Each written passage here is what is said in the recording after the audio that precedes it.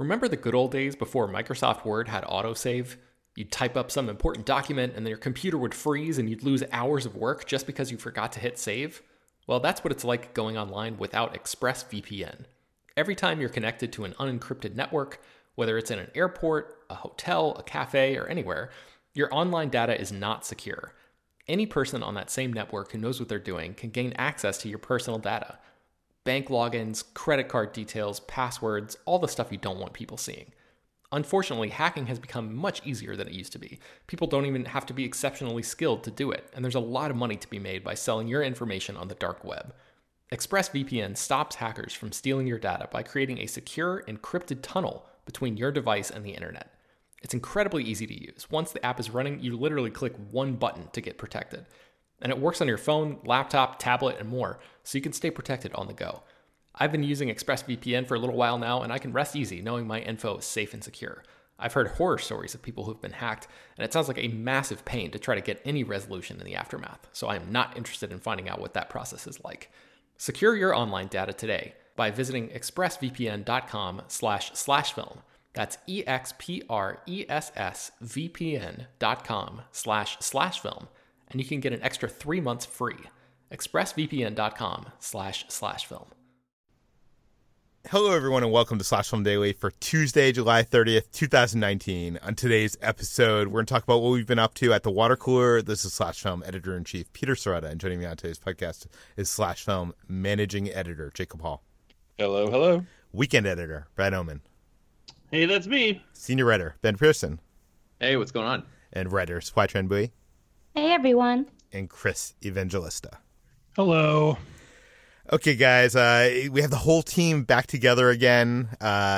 We had Comic-Con, then HT was gone, but HT is back. HT, you were on like a Bowie Beach bash.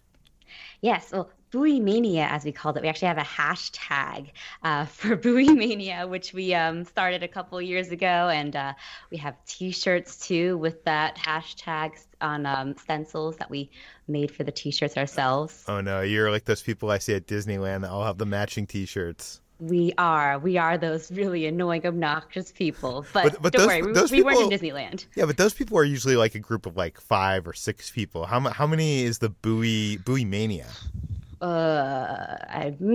Over 40. Wow. I would say it's large, and it's only getting bigger. This was our first reunion in several years. We used to have a sort of annual or biannual beach ski trip vacations, and because our family's just growing larger with my cousins getting kids, my cousins getting kids, and then everyone's spreading out across the country and across the globe, it just was harder for us to get a vacation. And this was in the works for about 2 years. So we finally got everyone together in Virginia Beach at Sandbridge specifically. So that was a week-long vacation. I went there right after Comic-Con, which I talked about how I liked my first Comic-Con in our Comic-Con debriefing episode. I surprisingly had a really fantastic time, and I'm excited to go back. But yes, the Bowie Beach vacation was a much-needed respite from all the craziness of Comic-Con afterwards. So what were you doing? Just hanging out on the beach every day? Yeah, we hung out at the beach. We rented like 3 or 4 houses, and we all split the duties with cooking and cleaning. Most of the younger kids, because we didn't want to make the adults, the parents, do too much work. So my sister and I took on 2 meals, and I'm not as much of a chef as she is, so she kind of just told me what to do, and I would follow her orders. But yeah, we went to the beach every day. My cousins got really into this game called Spike Ball, which I didn't play because I'm not coordinated. I just kind of sat down and read and watched them instead. And we played with the little kids who are my cousin's kids and are adorable. And I also got into puzzling. Wait, what is puzzle? Like, is this like an escape room? It's a term I invented for doing puzzles. I don't know if there's an actual term. I apologize if there is. But we got really into this 2,000-piece puzzle of some village in Italy, a seaside village, which looked gorgeous but was incredibly hard to do because we had one rainy day, and we were like, oh, let's just do this puzzle. We'll spend the day doing it. And it actually took us 3 days to do. I got so obsessed and fixated on this puzzle that I ended up dreaming about it one night because I was just So into it. But hey, if you guys have any puzzle recommendations, let me know because I might want to get back into puzzling now. I tried to do a puzzle, I think, like a few months ago with Kitra, and we gave up. It was too hard. I think we picked one that like had like a lot of black, and it was just like impossible. Yeah, that was like this one. There was like 5 shades of blue, and it was frustrating as hell, but it was also the most euphoric I felt in years once we finished it. It was amazing. Well, cool. And I saw on your Instagram that you also spoke on a panel at a film festival? Yeah, shortly before I embarked on my 2-week Comic-Con vacation, I was invited to speak on a panel of AAPI culture writers at the Asian American Film Festival. It's, I think, the 49th film festival this year, and they held a panel for Asian American, Asian Pacific American writers in the entertainment, movie, TV field. And we talked about how our identities help shape our writing and help shape how we approached this sort of career. And it was really enlightening and a great conversation. They didn't tape the entire thing, but there is an audio recording somewhere. I don't really know if they'll put it up at some point, but there are probably some clips on the Asia Cinevision's Instagram. And if you guys are on film Twitter, Karen Han was there too. So if you guys don't want to listen to me babble, she was there as well, and she had some good, insightful things to say. So it was a great panel, and I hope that it'll show up online somewhere. Yeah, we'll link to that in the show notes if we can find anything. What have I been up to this last week? I haven't been up to much because, Comic-Con kind of kicked my butt and I've been resting. But this weekend I got to go to Knott's Berry Farm in celebration of National Cowboy Day. They invited me out there to experience Ghost Town Alive. I'm going to rewind a second here. Knott's Berry Farm is in Buena Park, California. It's down the street from Anaheim's Disneyland Resort, and it was created in the 1920s, way before Disneyland. Mrs. Knott's had a chicken restaurant. It was a berry farm, and this chicken restaurant was so popular that there was lines down the street, and Mr. Knott's built this old western town for the kids to explore and have fun in. And eventually they started having like county fairs there, and then after the opening of Disneyland, they actually turned into a full-fledged theme park. It has since been bought by Cedar Fair, and there's a lot of thrill rides and roller coasters and whatever, but 1/3 of the park is this old western ghost town. And a few years ago, they started doing this event called Ghost Town Alive. I'm going to rewind even further here. At Disneyland 5 years ago, they did this game called Legends of Frontierland. And it was basically like this interactive game where you got to participate in these storylines, and it was all in service of running around the land. There was actors everywhere, and you by the end of the day, it was which of the two factions owned more Frontierland, and the winner resulted in a different storytelling experience. And it was actually kind of very complicated, not very good from many of my friends who participated. But basically this was a test. This was a test for what was going to become Star Wars Land, which became Star Wars Galaxy's Edge. They wanted to make it a fully interactive, immersive world and have all these storytelling experiences everywhere. The entertainment budget on Galaxy's Edge got severely cut along the way. And the Imagineer that I think was in charge of all that ended up going to Knott's Berry Farm, and he's largely responsible, I think, for Ghost Town Alive. This is their summer event. I've been to Knott's Berry Farm.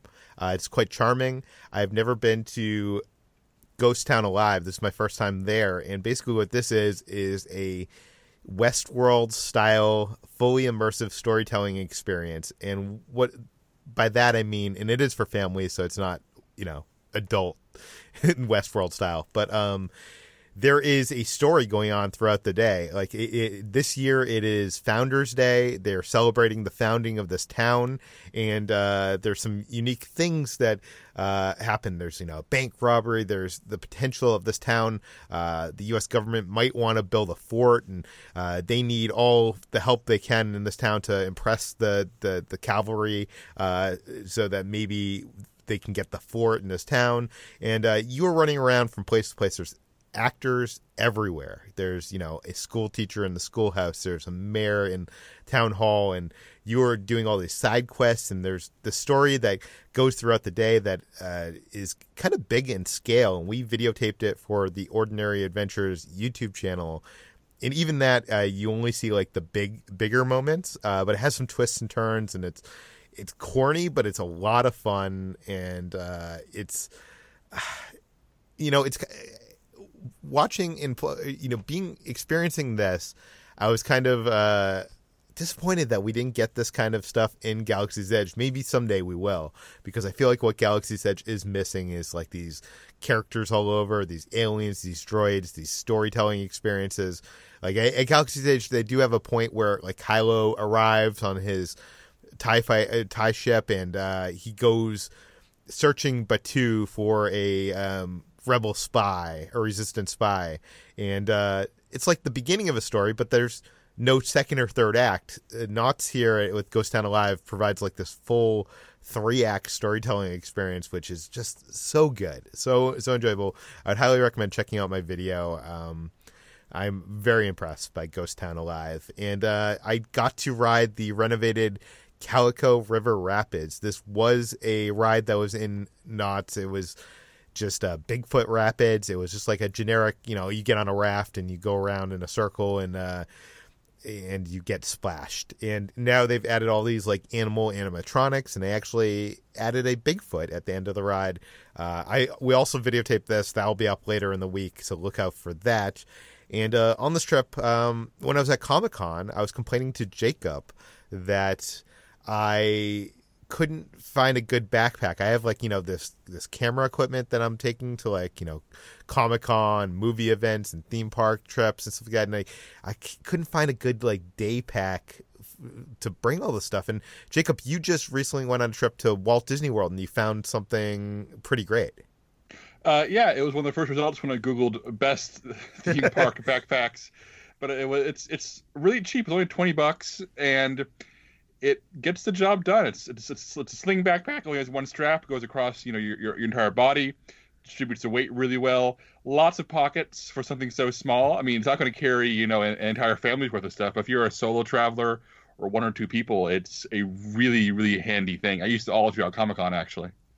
Yeah, it has so many pockets, and it's so light, and I used it for the first time for this Knott's Berry Farm adventure, and I am loving it. So I will co-sign on this, and I will link it in the show notes. I think it's like only like $16 or something, which honestly isn't it?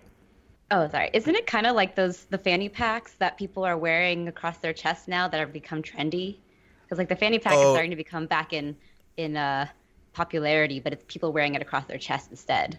Yeah, I know what you're talking about. It's very like in like the streetwear company. You see like people with like them across the chest. It does go across your back, although you could wear it across your chest, couldn't you? Maybe. Presumably, I don't know. I've used it purely on my back. Yeah. But maybe she's right. Maybe we're ahead of the fashion curve by accident, Peter. Yeah.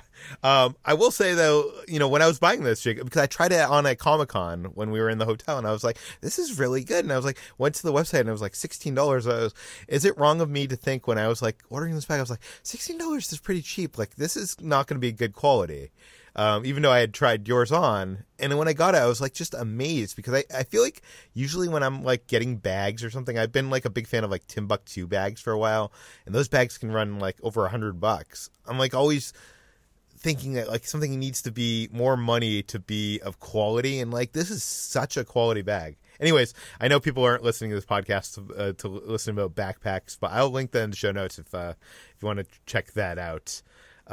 Brad, you've been pretty busy helping your girlfriend move?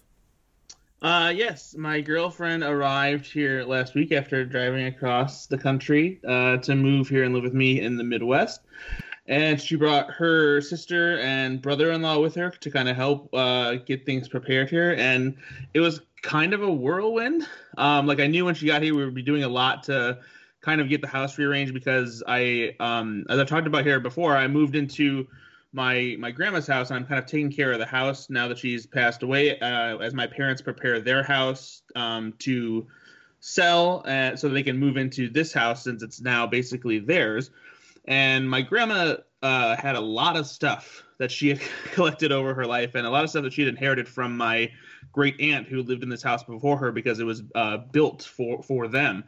And we kind of just needed to really just dig in and box stuff up and have it put away so it could either go in an auction later or figure out what my parents were going to keep. And we just I wasn't expecting it all to happen so quickly, but since we had the extra help, we kind of just like dug into nearly every crevice of the house and like unloaded drawers that had just so many like old papers in them, and like gone into some of the medicine cabinets that had things that were several decades old. It's crazy just how many things that you either forget that you have or like go away because you don't use them very often, and they just kind of just sit there, and then they get unearthed later.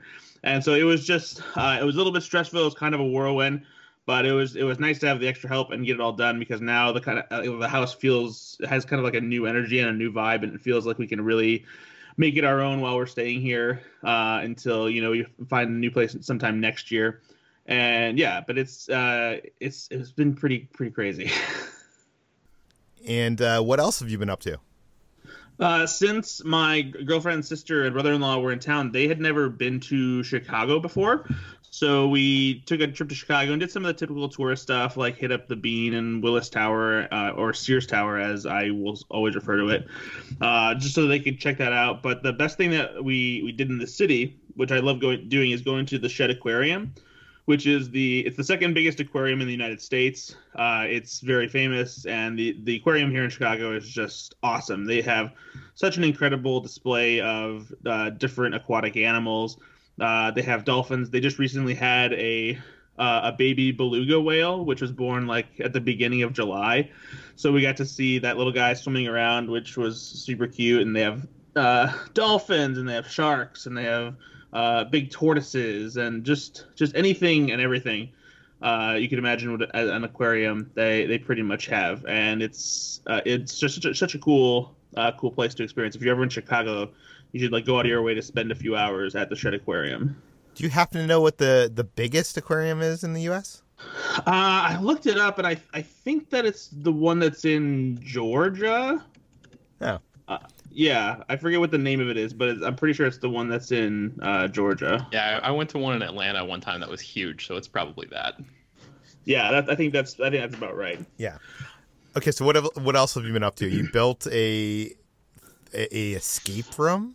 So I didn't build this one. So my friend Ben, who is the one who is creating an escape room here in my town, and that I've been helping him with by consulting on like the puzzles and stuff like that, decided that just on a whim for his birthday, he came up with this idea to make a kind of just a quick makeshift escape room for like his friends to do that was entirely themed around Nicolas Cage movies. It was called Escape the Cage, and just like using just the general escape room puzzle templates, he kind of adapted them. Wait, did you have to trade faces with one of your friends to solve the puzzle? We did not, but there were several peaches that were situated around the room that had like movie quotes on them, and then eventually you had to figure out which order to put them in order to get a combination to unlock a combination for one of the boxes to get the next thing. And of course, one of the peaches said, I could eat a peach for hours because of Face Off. But it was really fun. It wasn't like a professional escape room experience because they put it together pretty quickly. But for how quickly my friend Ben and my other friend Charlie put it together, they had some pretty impressive mechanics. They used some RFID chips to set off certain things. They had this a pressure system set up, so like you had to use this Nerf gun to shoot the movie, like the villains from Nicolas Cage movies in the order in which the movies like were released, to have a key released from a magnet. And so it was the kind of thing where like that sounds complex and complicated, but like it wasn't. Not everything was hidden, so sometimes you could like see the wires that were connected to the magnets to drop the key and that kind of thing. But it was, for the time they had to put it together, and it was pretty good. And everybody who did it, we all said, you guys really just need to polish this and refine it and turn it into a legit escape room, because nobody else has a Nicolas Cage themed escape room, you know. So it was really fun to do, and it just makes me more excited for when the real escape room, you know, actually opens. It just amazes me that he could just be like, oh yeah, I'm gonna put one together just for my friends to do, just in a weekend or whatever. He's been very much absorbed in escape rooms and trying to get this one together, trying a bunch of different ones, and I've gone along with him. So his mind is very much ingrained in how to create puzzles and doing them exactly how, you know, escape rooms do to make them fun. So it was kind of just almost like second nature to him at this point, because he's just so involved in it. You should create a puzzle for HT. I hear she likes puzzling. There you go. Yeah. Okay, let's move on to what we've been reading. Jacob, what have you been reading?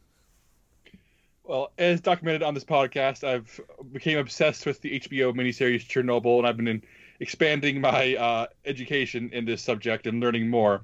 So I cracked open Midnight in Chernobyl by Adam Higginbottom, and it was actually written around the same time that Craig Mazin was writing the Chernobyl miniseries, even though they were not collaborating at all. They just happened to arrive around the same time. So it's a brand new book, came out this year, and it's so far incredibly gripping. About 100 pages into it, and it approaches the material in a very different way than Mazin did. If you've watched the miniseries, there are a lot of huge revelations saved for the final stretch as to how things went wrong in Chernobyl.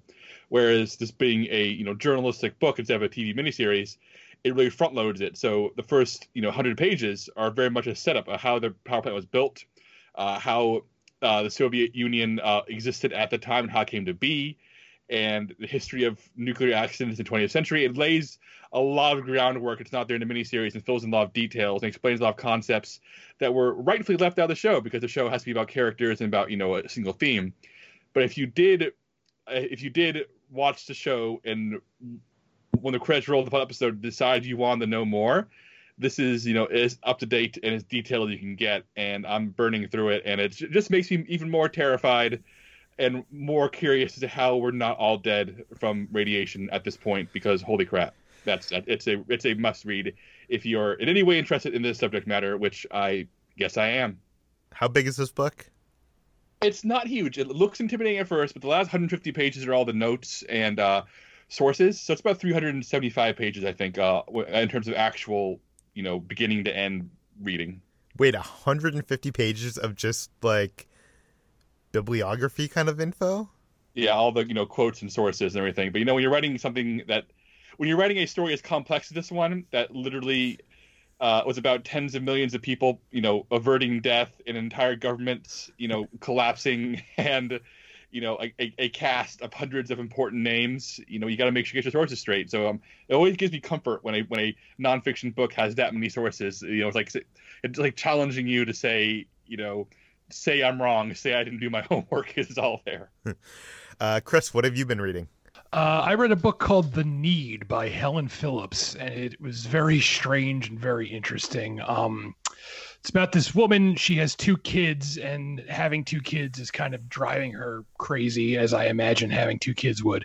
And she works as a paleobotanist, and she's in the midst of this excavation of this site where she's looking for prehistoric plants. And during the digging, she starts finding these really weird objects that they seem like they're a hoax. They're placed there by a prankster, but there's no explanation. Like, she finds a Bible that is carbon dated from the 1900s, and it's almost identical to every other Bible, except that it refers to God as a woman instead of a man. And this obviously kicks off a bunch of controversy from right-wing religious groups. And in the midst of all this happening, she feels like she's having this nervous breakdown, and she goes home one night, and she finds an intruder in her house. And that's all I'm going to say, because it gets even weirder from there. And it's really a strange, creepy book. It kind of doesn't sustain itself as long as I wish it would. The last few pages it kind of runs out of steam, but the setup is really cool and really interesting, and it had me hooked for most of its length. Well, cool. And you've been listening to a new podcast. Right. It's actually new. It's from last year, but it's called the RFK tapes, and it's about about how they're, everyone knows about the JFK conspiracy theories, but there's actually a fair amount of conspiracy theories surrounding the Robert Kennedy assassination too, and a lot of them are actually a lot more plausible and more well documented than the JFK conspiracies. So this podcast is all about looking into those conspiracies and whether or not they're real or not. And it was a really fascinating listening. It takes you on a journey because the host sort of starts off thinking that maybe there is a conspiracy. Then by the end, he realizes there probably wasn't. But it was a cool show. I kind of burned through it. So the RFK tapes podcast, and that is over. So it's complete. Yeah. Yeah, cool. So check that out on whatever podcast app you're listening to this on. HT, you had a lot of time to read, so I'm sure you've been reading some stuff. Yeah, I had time to do some classic beach reading, and by that I mean reading a book of interviews with Ursula K. Le Guin, a famed sci-fi and fantasy writer who became famous in the 1960s.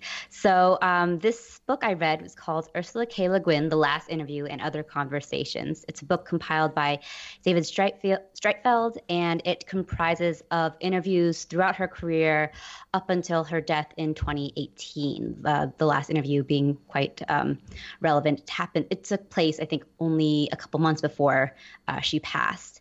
But it was really enlightening and really interesting for me to read because I was a big fan of Ursula K. Le Guin's Earthsea books, The Wizard of Earthsea and Tombs of Atuan I read when I was young, and they always really struck me. But I actually hadn't read a lot of her other books. And for me, I always thought of her as a fantasy writer. But in this book of interviews, they talk a lot about how she was one of the sort of foundational sci-fi novelists of the 60s, alongside our writers like Philip K. Dick, who she actually speaks about quite a lot in a not so flattering terms, which I found very hilarious.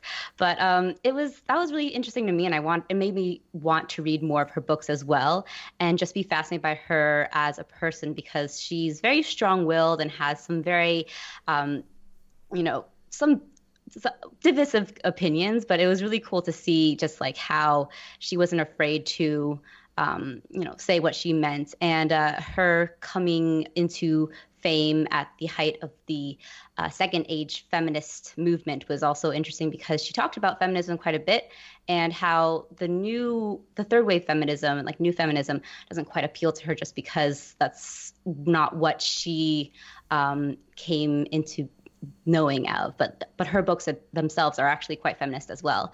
So it was really fascinating, and it was a book that I found just like at a used bookstore, and I was very excited to find it because I have been looking for more of books in just random bookstores recently, and it saddened me to find that I couldn't find a lot of her novels at the more chain bookstores.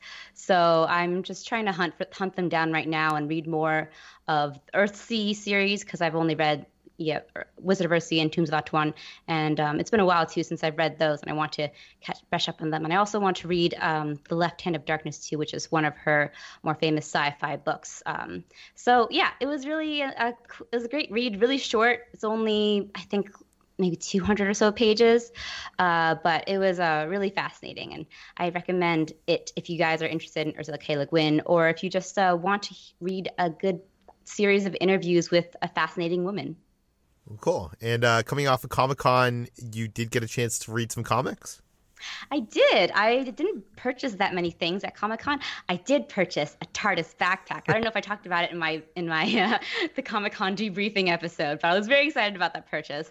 But the other purchase I made was the first issue of the Buffy the Vampire Slayer reboot comic. It's a modern day reboot of the 90s TV series, and it reimagines the the story in a modern day context. So Buffy, has a smartphone, and there's more sort of progressive threads throughout. Like her best friend Willow, who throughout the series comes out as lesbian, is lesbian from the start in this comic, which I found really great and interesting. But there are some changes I wasn't quite down for. They don't introduce Angel in the first issue. He doesn't come until a few issues later, I heard, and he is not as much like the longtime ally, but more of like the mysterious stranger that they were trying to go for. And there are other characters that are introduced earlier versus later. Spike and Drusilla are earlier as well. And they do away with the first villain of the first season, which is the Master. And they have, I think, Drusilla as the main villain. I only read the first issue. It was $3 at Comic-Con, so I was like, why not? There'll be some airport reading, and Jacob was there, and he encouraged me, and I was like, yeah. So I read it, and it was a super quick read, and I'm interested to dive into more. I don't often buy a lot of comics just because they get kind of bulky, and then I don't have a lot of place to store them. But I probably will maybe buy a trade issue of this at some point. You should buy digitally. Save the planet. I don't like you have an reading iPad? on an iPad. I don't like. Yeah, it's hurts my eyes, and I get a headache. Last time we did a podcast together, Jacob and you had not. You guys had went into the show floor together for the last day of Comic-Con. What was that adventure like? What did you guys buy, and what kind of craziness did you guys get into? It was really fun. We got into all kinds of shenanigans. I mean, I think on the last episode, Jacob talked about our ideas for a Doctor Who Star Trek episode. Yeah. And that was something we talked about while we were hanging out during Comic-Con. I hope I hope that, comes about, because we had a lot of fun just talking about one of our favorite shows, and just hoping to share it with each other at some point. So it would be cool if we could share that all with you guys. But we just had fun, and we walked around the, what was the booth with all of the sculptures again? Sideshow. We spent a long time going to Sideshow, commenting on sculpts of various actors. Yeah, I went into a Game of Thrones related rant again, as I always do. And that was a lot of fun. Did you see the Ben Affleck Justice League statue? We did, and it was quite a good reflection of him. Wow, the details on these sculptures are amazing, and they get a really good likeness of the actors in general, which is it's kind of unnerving at times because it's so alike, but it's also amazing the detail that goes into it. Jacob, did you? What were you going to say? I want to say one more thing that happened on the show floor is I met Patrick Willems, who is the video essayist that we share his essay sometimes, and he's a big fan of Slash films. So I just wanted to put a word in that said he liked our work. So just that's also a thing that happened. Yeah, I'm a big fan of his. I'm bummed that I did not run into him while at Comic-Con or while he was in Southern California visiting. Jacob, did you buy anything else interesting that last day? Oh, the only thing I bought of interest was the Eye of Agamotto replica that I discussed last week. The one that set off security alarms at the airport and had me searched by a TSA agent. So, did any of the TSA agents recognize it once you explained what it was? No, he looked completely baffled. Okay. Okay, let's move on to what we've been watching. Let's start with the big show that hit Amazon this past Friday, and that is The Boys. Jacob, you've seen the entire first season? Yeah, I sit down to watch the first episode thinking I'll give it a shot, see if I like it, because Chris wrote a scathing review of it where he called it one of the worst things he's ever seen in his whole life.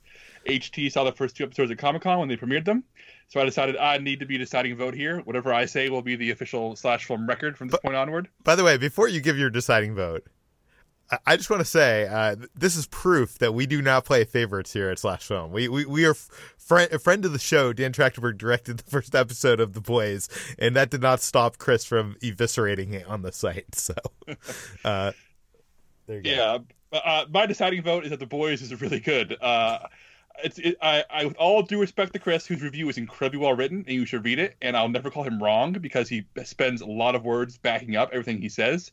I have never disagreed with a review written on Slash Film more in my life. Well, I'll let Chris say his piece in a moment.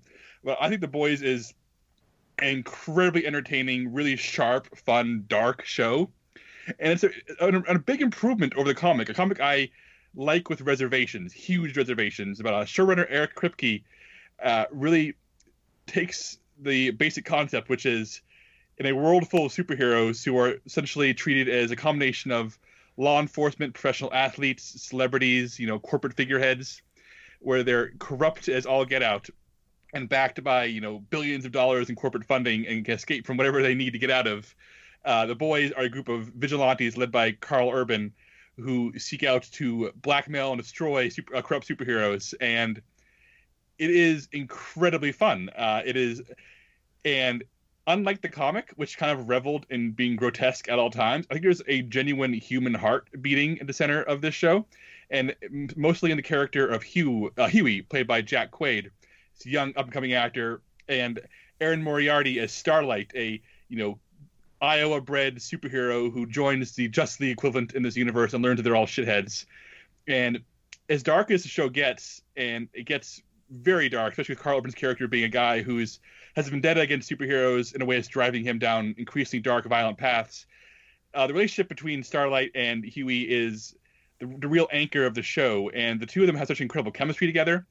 And there's an amazing episode about halfway through the season where the characters all gather for all various reasons at a religious festival, a Christian folk gathering, except that a extreme right wing Christian superhero is headlining it, and other superheroes are speaking, and it allows this show about superheroes to actually have a interesting. All the characters of various faiths or non-faiths, really really come to terms with themselves against this ludicrous backdrop, and that's kind of slowing down in the kind of thoughtfulness the comic never had. And so for a show that's sort of like this punk rock, angry, let's burn down society kind of thing, it really does pause for these moments that lets you understand the characters. And I'm gonna let Chris and HT talk in a second. I'm sorry, but Chris accused this show of being nihilistic in his review, and I can sort of see that, but I honestly also believe that it's a series about younger characters are existing in a nihilistic world and trying to find meaning within it, whether that's through faith or through finding a purpose, or through trying to create a meaning in a world where meaning has increasingly lost all definition. So yeah, I'll let HT talk next, since she's seen 2 episodes at Comic-Con, but I was really impressed by The Boys, and I really enjoyed it, and I recommend it wholeheartedly. Yeah, I didn't watch more than the 2 episodes I saw at the premiere at Comic-Con, but I really enjoyed those first 2 episodes. And I agree with you, Jacob. From what I saw, I felt like the premise was nihilistic, but the characters, or at least the characters we're supposed to care about within it, weren't. And that's what really drove the show for me. Jack Quaid is a rising star. He's Dennis Quaid and whose son? Meg Ryan, I think? Yes. So he's great. I recently saw him in Plus One, the rom-com that I saw at Tribeca, and he was fantastic in that as well. And I think that he and Erin Moriarty are just a pleasure to watch in this series. And you also have Carl Urban just chewing up the scenery as much as he can. And I absolutely love watching that, even if it does get very grim and violent and incredibly bleak at points. I do think that there's a reprieve whenever we get into those moments. Listeners of this podcast love when Chris hates on things. So I got to let Chris speak here. Chris, why is The Boys bad? I mean, I'm not going to go to... I just feel like beaten down by this conversation, honestly. They're not attacking you. No, I'm not saying they are attacking me. I just feel, I don't know, I have FOMO for this show that I watched. I feel like I watched a completely different show. I don't know. None of that heart came through to me. I think it tried to do that. I think it failed to do that. I walked away from this show just feeling really just terrible about, I had just been wrung through a ringer there. And, I don't mind bleakness. I don't mind darkness. I don't mind violence and things. Some of my favorite movies and stuff are often very bleak and very dark and very violent, but I just didn't get it all just felt really pointless to me. When it was over, I was just why did I sit through that entire series? I got nothing out of it except more unhappiness, and I don't know, if it works for people, I'm really glad it does. I wish it had worked for me, because believe me, the last thing I want to do is sit through a full season of television and walk away being like, well, that was a huge mistake. But I could not. It just did not work for me. It really didn't. Almost nothing worked for me. Carl Urban's performance is really good, but I feel like he's one of those actors who's good in everything. So, that's sort of like a given at this point. I think it has clever ideas. I like the corporate superhero thing. I think that's a neat idea. The execution really didn't work for me. And I am definitely in the minority here because most people seem to really like it. And I just really did not. All right, hey, let's find some common ground real quick. Chris, can we all agree that Erin Moriarty and Jack Quaid are going to be big deals in a few years? Can we at least agree on that? I thought Erin Moriarty was good. Jack Quaid, I thought was really boring. So really? I can't agree on that. I like him. I think he has that charm to him. It's that sort of self-effacing charm. I like it. He was very one note for me. He did not work. I thought. Nice try, Jacob. Hey, Chris, if you like that premise of corporate superheroes, but you want a show that's much happier and lighthearted, I know you don't watch anime. There's an anime called My Hero Academia, which was recently featured on our /film column, spotlighting anime. All right, I will look into it. Thank you. See, I want a podcast where H2 just forces Chris to watch anime like at gunpoint. Look, for years, HT and I have talked about starting several spin-off podcasts, including the Doctor Who and the Star Trek one. And our first study has always been an anime podcast where HT and I watch anime. Would Chris be coerced into being the third member of that podcast? Live on air, Chris. Could we force you to do that? Sure, I would. Sighing. I would give it a try, actually. Sure, why not? Why not? I used to be afraid to try Indian food because I thought it would be really spicy, and I'm not a spicy guy. And then one day I tried it, and now it's like my favorite takeout. So maybe anime will be like that. I've avoided it for years. I'll try it and be like, oh, I've been missing out. Famous last words. Some spicy anime. HG, go find the spiciest anime possible. Spiciest anime. I'll get you all the food anime. Okay, let's talk about Veronica Mars. Ben, you watched this over the weekend?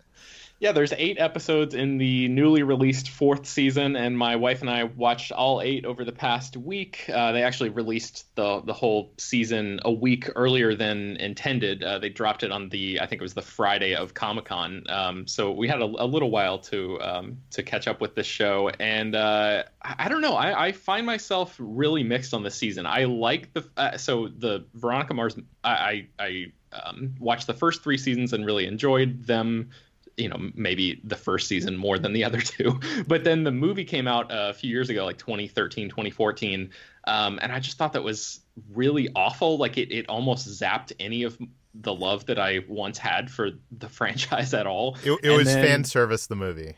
It was. And this show, thankfully, does not feel that way. It has a lot of the same actors and a lot of the same elements, and it takes place in the same town. But it doesn't have that, like, stink of desperation to it that I can't describe the movie any better than that. So this 4th season really gets back to the basics in terms of like having a single case that spreads over several hours, and I think for the most part the plotting is pretty good. I have some complaints with like the editing of the show. I feel like there were several times where my wife and I, when we watched shows like this, especially something that has like a mystery at the center, we're not the type of people that like have our phones out and are just like mindlessly watching something. We're like we are zeroed in on what we're watching and like tracking all of the details and all of the characters and like really into whatever it is that we're watching when it's something like this. And several times we had to pause the show and be like, okay, wait a second, who are they talking about? How did this person die? And like there was a stretch of like 4 of the 8 episodes where we were like, I don't remember what the fate of this one character was and how they died. And then like 2 episodes from the end or something. We're like, oh, okay, that was that guy. Like, geez, we shouldn't have to work that hard for to like, have all the pieces fall into place. But I don't know, that may be just like a personal thing. I'm curious. HT, I know you saw this as well. I'm wondering if you had any of that same issue. Yeah, so I was a major fan of Veronica Mars. I watched all 3 seasons. The first season, for sure, is the best one. And I had the same reaction as you did to the movie. It was just fan service fluff in the worst way, and kind of the ultimate example of fandom kind of getting the privilege over plot or characterization. And ironically, in doing so, it actually lost what I thought was the original spirit of the series. But I think that Veronica Mars season 4 does recapture that original spirit. It has Veronica being her worst enemy, which I thought was really interesting, and it had the revelation that Veronica was her own, she self-sabotaged herself, and that's why she can't attain that happiness. And I like that arc of her finally accepting that throughout the series. I thought the plotting was interesting and good. It was pretty tight. I do think that there were far too many fake outs throughout the season that led the audience down many a red herring in a way that sometimes felt a little cheap. And I really enjoyed it up until the ending, in which I felt like... No spoilers. I won't spoil it. I'll say in terms of how the movie felt like ultimate fan service, I felt like the ending of Veronica Mars season 4 was a cruel jab at fans in a way that was completely unnecessary. And at first I was like, well, maybe I'm just too much in the mindset of being that fan and wanting this particular outcome for Veronica Mars because I've, been following it for so many years.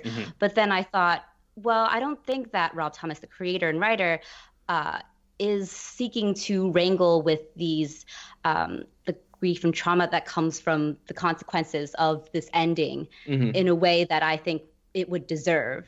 It just felt like a cheap sort of shock value ending. Yeah. So I really disliked that ending, and it kind of tainted for me what I thought was a really solid season. I did have issues, with some of those red herrings and the flake outs. I did think that Patton Oswalt was a little overused to the point where, he at first felt like a self-insert for the audience. And I was like, okay, he's fun a little bit, but then the gimmick kind of became a little bit too much. But he came around at the end. But I just did not like that ending. Yeah, I don't want to go too much longer on this, but I did want to mention one other point, which was that early in the season, Veronica treats Logan really badly. Like Logan, her boyfriend, Logan Eccles, is this guy who is dealing with like trauma of his own, and he has all these anger issues that he's been trying. He's actively trying to better himself in this season. He's going to therapy. He's like, getting his shit together basically. And Veronica actively breaks down the progress that he's made, and the show, I think, largely doesn't explore that dynamic and the consequences of her breaking down his progress to a satisfying degree to me. So I don't know. That was just one thing that was probably, along with those a couple little editing things here and there, that was the thing that I was the most disappointed with, where it seemed like it was teasing something interesting, where it was going to go really, really deep into Veronica's psychology and why she is the way that she is. And I feel like it sort of brushed up against that, but didn't quite take it as far as I wanted to. So anyway, that's Veronica Mars. It's on Hulu right now. Actually, I do have one question for you. Yes. I have seen Veronica Mars. Kitra has not. Is this something that you could jump into, not having seen that first 3 seasons? HT, did you rewatch the first 3 seasons before season 4? I didn't, no. I think you could. There are some Easter eggs and nods that might be a little confusing, and some characters who show up that don't come with any explanation. But overall, as just a mystery series, I think you could jump in without knowing anything about it. Maybe a little bit with the development of Veronica and Logan would be a bit confusing. But other than that, like the mystery itself and the plot is pretty easy to get a handle of at first. Yeah, I agree. I think there are a couple little things that you'll miss, but without having rewatched the first 3 seasons in so long, I forgot who a lot of the recurring characters were in the show. Like Cliff, the lawyer, shows up, and I'm like, this guy seems vaguely familiar. And then I remember that he was like a major part of the show in the early days. So yeah, I think Peter, if you want to watch it and then like just have Kitra like Wikipedia a couple little things along the way, you should be fine. Okay. The only thing I watched this past week is I talked about Once Upon a Time in Hollywood already, I think last week. But when we saw that, Kitra mentioned she had never seen Jackie Brown. So we watched that. I think it was available on Showtime on demand, so you can watch it there. And this is Quentin Tarantino's third film, although I think it's kind of considered his sophomore slump because Pulp Fiction was such a huge hit, and then this came after it. This is the only film of his that is an adaptation of someone else's work. It's based on Elmore Leonard's 1992 novel Rum Punch, and it stars Pam Grier, Samuel Jackson, Robert Forster, who actually was nominated for Academy Award for this. And this, I don't know. I feel like this movie gets a bad rap. It maybe because it was following Pulp Fiction. Pulp Fiction was such a bold, introduction of a visionary director upon the cinema landscape. And Jackie Brown is not as bold of a statement. It, like I said, is an adaptation of a mystery story or crime thriller, not mystery story. And but seeing this years later, I haven't seen it in years. It's really good. I honestly think this is probably in my top 4 Tarantino movies. Like, I think it's on the upper echelon of Tarantino. But I'm also one of those people that I think Tarantino in his early days is much better than Tarantino in his later days, and I can already in my head hear Chris grumbling at that. But Chris, what are your thoughts on Jackie Brown? Jackie Brown is great. Jackie Brown is number 2 on my list of his films. Oh, okay. Some days it's number 1 when I think about it hard. But Jackie Brown is fantastic. It's definitely a much lower key movie than Pulp Fiction, which is cranked up. But Jackie Brown it's a really introspective film, especially for him, and it's very melancholy. It's very sweet. And one of the things I really liked about Once Upon a Time in Hollywood is that it reminded me a lot of Jackie Brown. It was kind of like Jackie Brown, the melancholy of Jackie Brown mixed with the crazy insanity of Inglourious Basterds. It was like kind of combining those two very different tones. And but yeah, I love Jackie Brown. Yeah. Well, anyways, I'd recommend anybody who hasn't rewatched Jackie Brown in years to go back and rewatch it, because I really think it got a short stick coming after Pulp Fiction. I think a lot of people, it was an expectations game with that film. But Jacob, you finally saw Tarantino's new movie. Oh, I finally saw it the day before it opened Thursday night. Finally saw it, Jacob. Finally. I saw it Once Upon a Time in Hollywood, and leaving the theater, I really liked it. And a few days later, I love it, and I think it's the best film I've seen this year. I don't want to go too long here because I already went long on The Boys, and I really want to do a spoiler podcast on this movie. I know everyone else here is itching to as well, and a few readers have reached out to me asking us to do one. So I really think that this week, guys, after HG has seen it, we should do one. Okay, let's do that. Yep, I'll just say right now that this is less of a plot-driven movie and more of a movie about evoking a half-remembered dream of a place that possibly never existed, which is Tarantino's vision of the 60s in Los Angeles and Hollywood.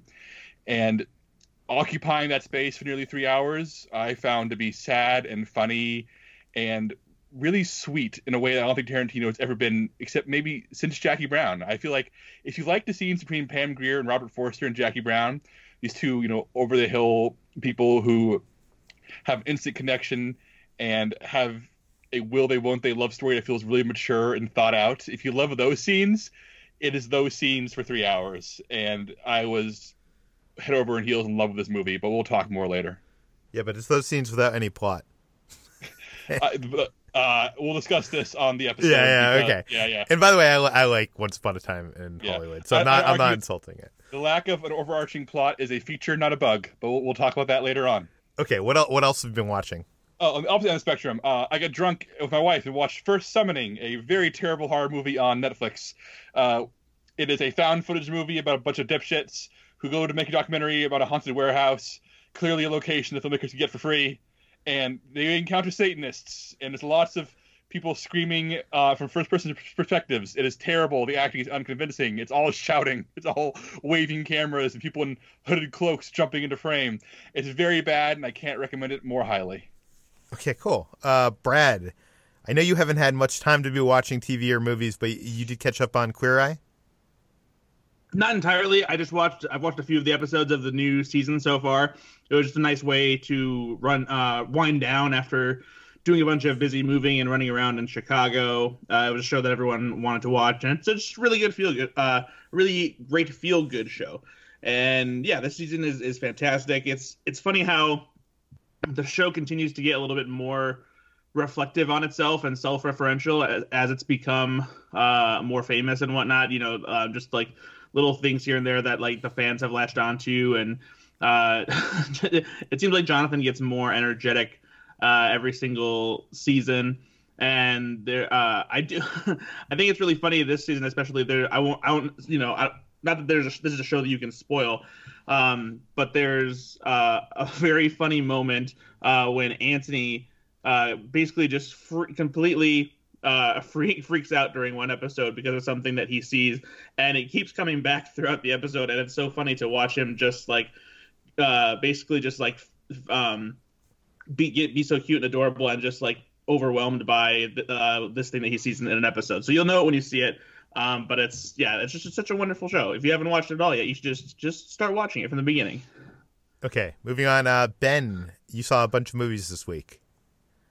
I did. I started out by watching Apollo 11, which is a documentary. I'm not sure if you guys heard about this, but it debuted at Sundance earlier this year. It's a CNN documentary. That's actually how I saw it. It was being broadcast on CNN. I watched it on TV like an old person. I'm not sure. I just looked it up. It's available for rent on Amazon right now, but if you still have a cable subscription and you have CNN, you might be able to find it there. I'm not sure if they're like rebroadcasting it regularly or not. But anyway, this is a documentary that was directed by Todd Douglas Miller that is comprised entirely of archival footage from the 1969 Apollo 11 mission where we put men on the moon. And it is an incredible movie. And seeing, I've seen Apollo 13, I've seen First Man, I've seen all these movies about this event, which is like a seminal moment in American history. And a lot of times, some movies do a better job of this than others, but a lot of times I still walk away from those films thinking about that mission as this sort of impossible thing that I couldn't really connect to. But seeing the archived footage in this way and tracing every single step through all these different cameras and people who are on the ground and people who were filming it from nearby and people who were in mission control and all of these different perspectives. I don't know. And seeing just that it's a bunch of normal people using math to like get shit done. It was kind of an eye-opening experience for me. I realized it's like a sort of a stupid thing to say. And I remember feeling this way about Hamilton, like after seeing that musical for the first time. It sort of humanized these mythic figures in American history and put an actual face and emotions on them that textbooks can't really do. And I felt that way about Apollo 11. I think it's a really fantastic piece of work. It's only like 93 minutes or something, and it's even if you think you know this story, you're not going to be surprised by any of the specific developments along the way, but just seeing it from perspectives that you've never seen it from and seeing a lot of footage that has never been seen before may give you a newfound appreciation for it. So I don't know if anybody else here has seen Apollo 11, but I thought it was really great. I want to see it. I just haven't had a chance yet. A movie that I did not think was really great is Serenity, the movie that came out earlier this January. This is a movie that stars Matthew McConaughey, Anne Hathaway, Diane Lane, Jason Oh, come Clarke. on. This is awesome. Peter, you saw this movie? Yes. Okay. So, this And by the way, awesome in a horrible way, but awesome. It was written and directed by Stephen Knight. I had the episode of Slash Film Daily where you and HT talked about the ending of this movie saved on my phone, waiting for me to finally see this. And Serenity is now on Amazon Prime Video, so I finally got a chance to check it out, and I listened to your episode. And you guys just seemed way more impressed with the sort of ludicrousness of the way that this movie played out than I was. I felt like the only thing I knew about it was that there's a twist. I didn't know what it was, and I purposefully stayed unspoiled, and I'm not going to spoil it here, but that's like the big thing about this movie, right, is that it has this sort of crazy ending. And the thing about it is that the reveal or the twist does not really come at the end of the movie. It comes like an hour in. And so then you have a whole nother hour of like, what the hell is this movie even doing? And so everybody kept talking about the twist and building it up as this crazy thing. So you're talking about expectations earlier, Peter. I was going into this thinking like, okay, this twist happens an hour in. This can't possibly be it. This can't possibly be the only thing that this movie really has to offer, because people were like losing their minds. And I feel like it was a dumb twist, but not like legendary to the point where people seem to be making it out to be earlier this year. So, and then it just sort of ends, and I was like, oh, all right, well, this movie, it's one of those things that sounds way more insane on paper than it actually is when you're watching it. It's still a really dumb movie, and it's a really stupid twist. But I don't know. I've seen way worse and way more entertaining and way more sort of like batshit out there, like left field kind of stuff. So I don't know. I was let down by Serenity, but if anybody wants to check it out, it's available on Amazon Prime Video right now. Wait, what movie has a more batshit crazy twist that you're not like? Okay, off the top of my head, Sorry to Bother You last year was one that I went in, and I was very taken by how that movie operated and what it was doing, and how it actually had something larger to say instead of just being a weird twist for twist's sake, and that really just like makes the entire movie fall apart. And I can't get into why without revealing what it is, so I'm not going to do that. But don't get me wrong. I'm not saying this is a good movie in any respect. Ben. I think there's also a difference of seeing this movie on home video and like seeing the trailers and going to see it in the theater like opening weekend, when like the advertisements like were pitching it kind of like as this like, I don't know, definitely not what it is. Yeah, like a sexy neo-noir kind of thing.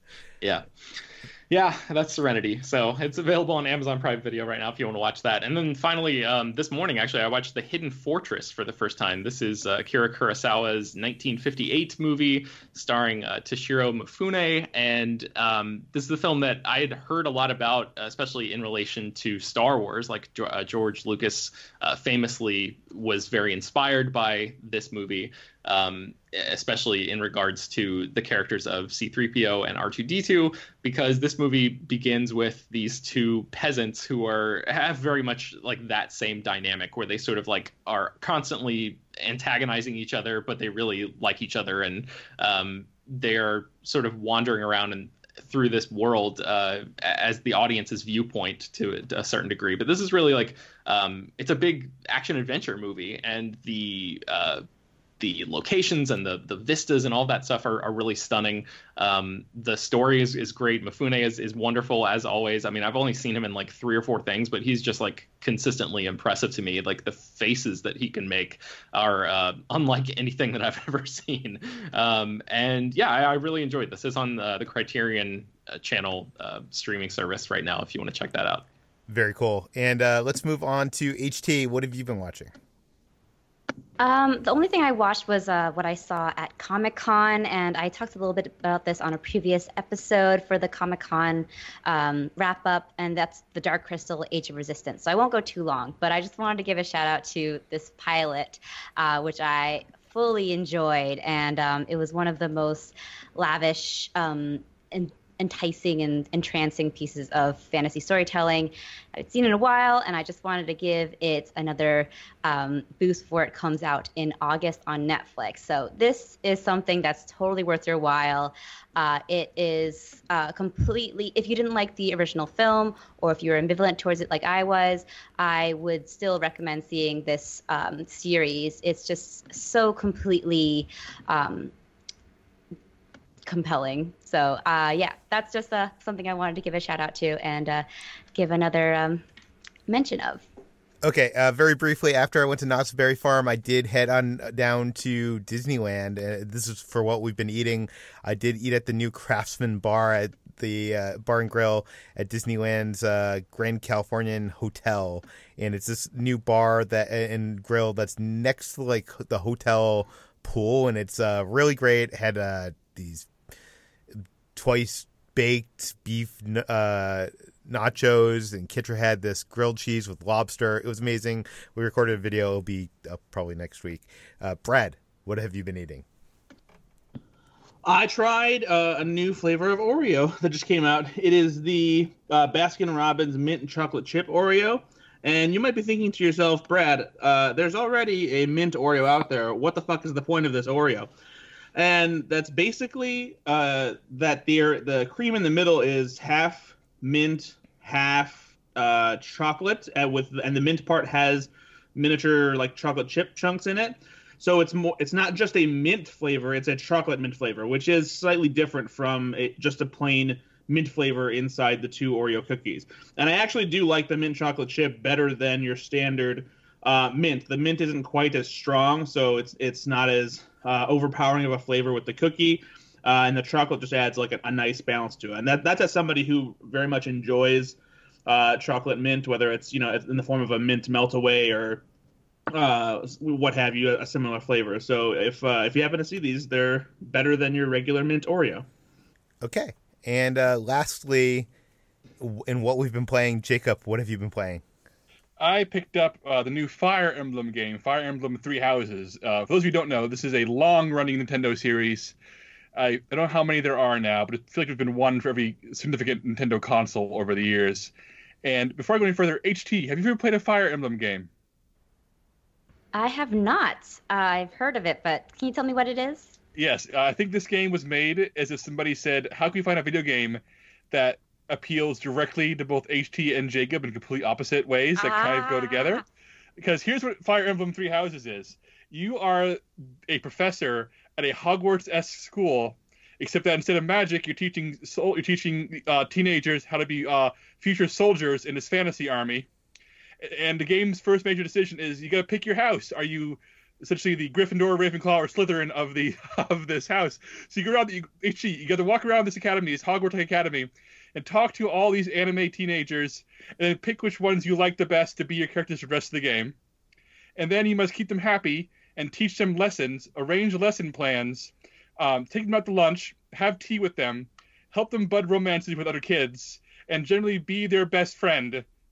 And then you take them into fights because war breaks out in extremely intense, leveled, like extremely hard to grasp at first, turn-based strategy combat with permadeath.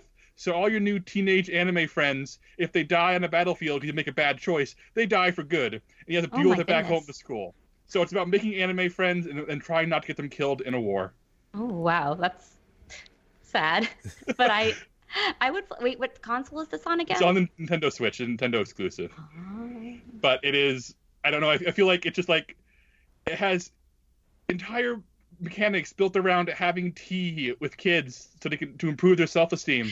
See, when you said that, I was like, oh my god, I want to do that. I want to have tea with kids. But you want to improve their self-esteem so they'll be able to fight better in the battlefield because if they don't, they'll die. Oh no. What the fuck is this game? I'll play the first half and then you can just like take the second half because I don't want the sadness and trauma of that. To be fair, you can turn off the permadeath. You can make it so they're just not unconscious, but that's not how you play these type of games. Like whenever I play strategy games where permadeath is an option, I turn on permadeath. There's no other way. Yeah, I don't think this game's for me, Jacob. Oh no, but somebody who put hundreds and hundreds of hours into the XCOM games, which is this but like military versus aliens, this is very much what I want. It's pretty much anime, Harry Potter, XCOM, and those are all things that have me hooked right now. But is there a game where you can have tea with kids while completing puzzles? Because that'd be a game for HT. I know there's so many like Japan produced visual novel type games that are all about building friendships with characters. But if I'm gonna build a friendship with a character, I need to like have the dramatic stakes of knowing they could die, because this is the kind of game where like character relationships grow and blossom. And then when somebody dies in Battlefield, everybody goes home and reacts to it. It's not they don't get forgotten. Like when you get somebody killed, you're reminded of it, and it really hurts, and I love it. Never play dating sim, Jacob.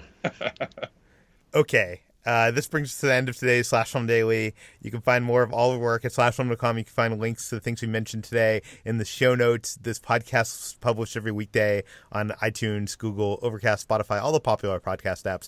Please feel free to send us your feedback, questions, comments, concerns to us at peter@slashfilm.com. And please rate and review this podcast on iTunes. Tell your friends, spread the word, and we'll see you tomorrow. Hey, Peter. Yeah. All right. I'm not closing my eyes. I've given you a few weeks. Have you learned the title of the book yet? I have it in front of me. I have it on a piece of paper. ET is holding it up in my studio here. All right. Well, can you tell me what the title is and who wrote it? Yes, it is The Gargantuan Book of Insult, Offense, and Effrontery by Louis A. Safian.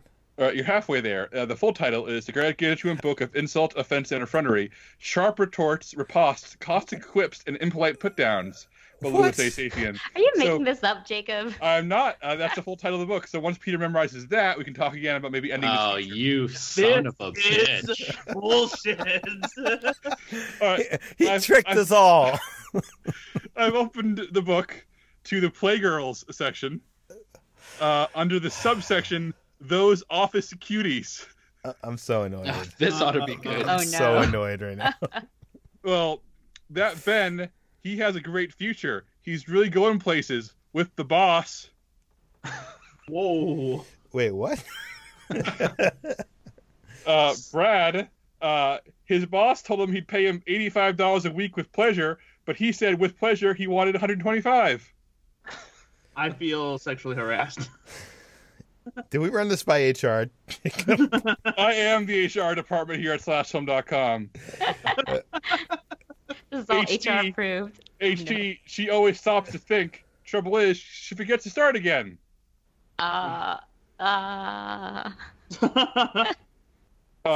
Chris, when the little bell on his typewriter dings, he thinks it means a coffee break. That's right. I do use a typewriter for work all the time. Peter, he doesn't punch the time clock because he doesn't punch the boss. I guess that makes sense. Wait, He doesn't punch the time clock because he doesn't punch the boss. Oh no. no. This again. I Peter, hit yourself. Jacob, I don't I'm the boss. You're Well, the time clock. You failed the typing test but passed the physical. What? No. Well, I think this one applies to all of us. We certainly can't add, but we certainly can distract. Yep. You can. That's true. That's supposed to be a pun on subtract? Ugh. It's Peter, also- hold it. We can't add, but we certainly can distract. Ah. Pull the plug on this, please.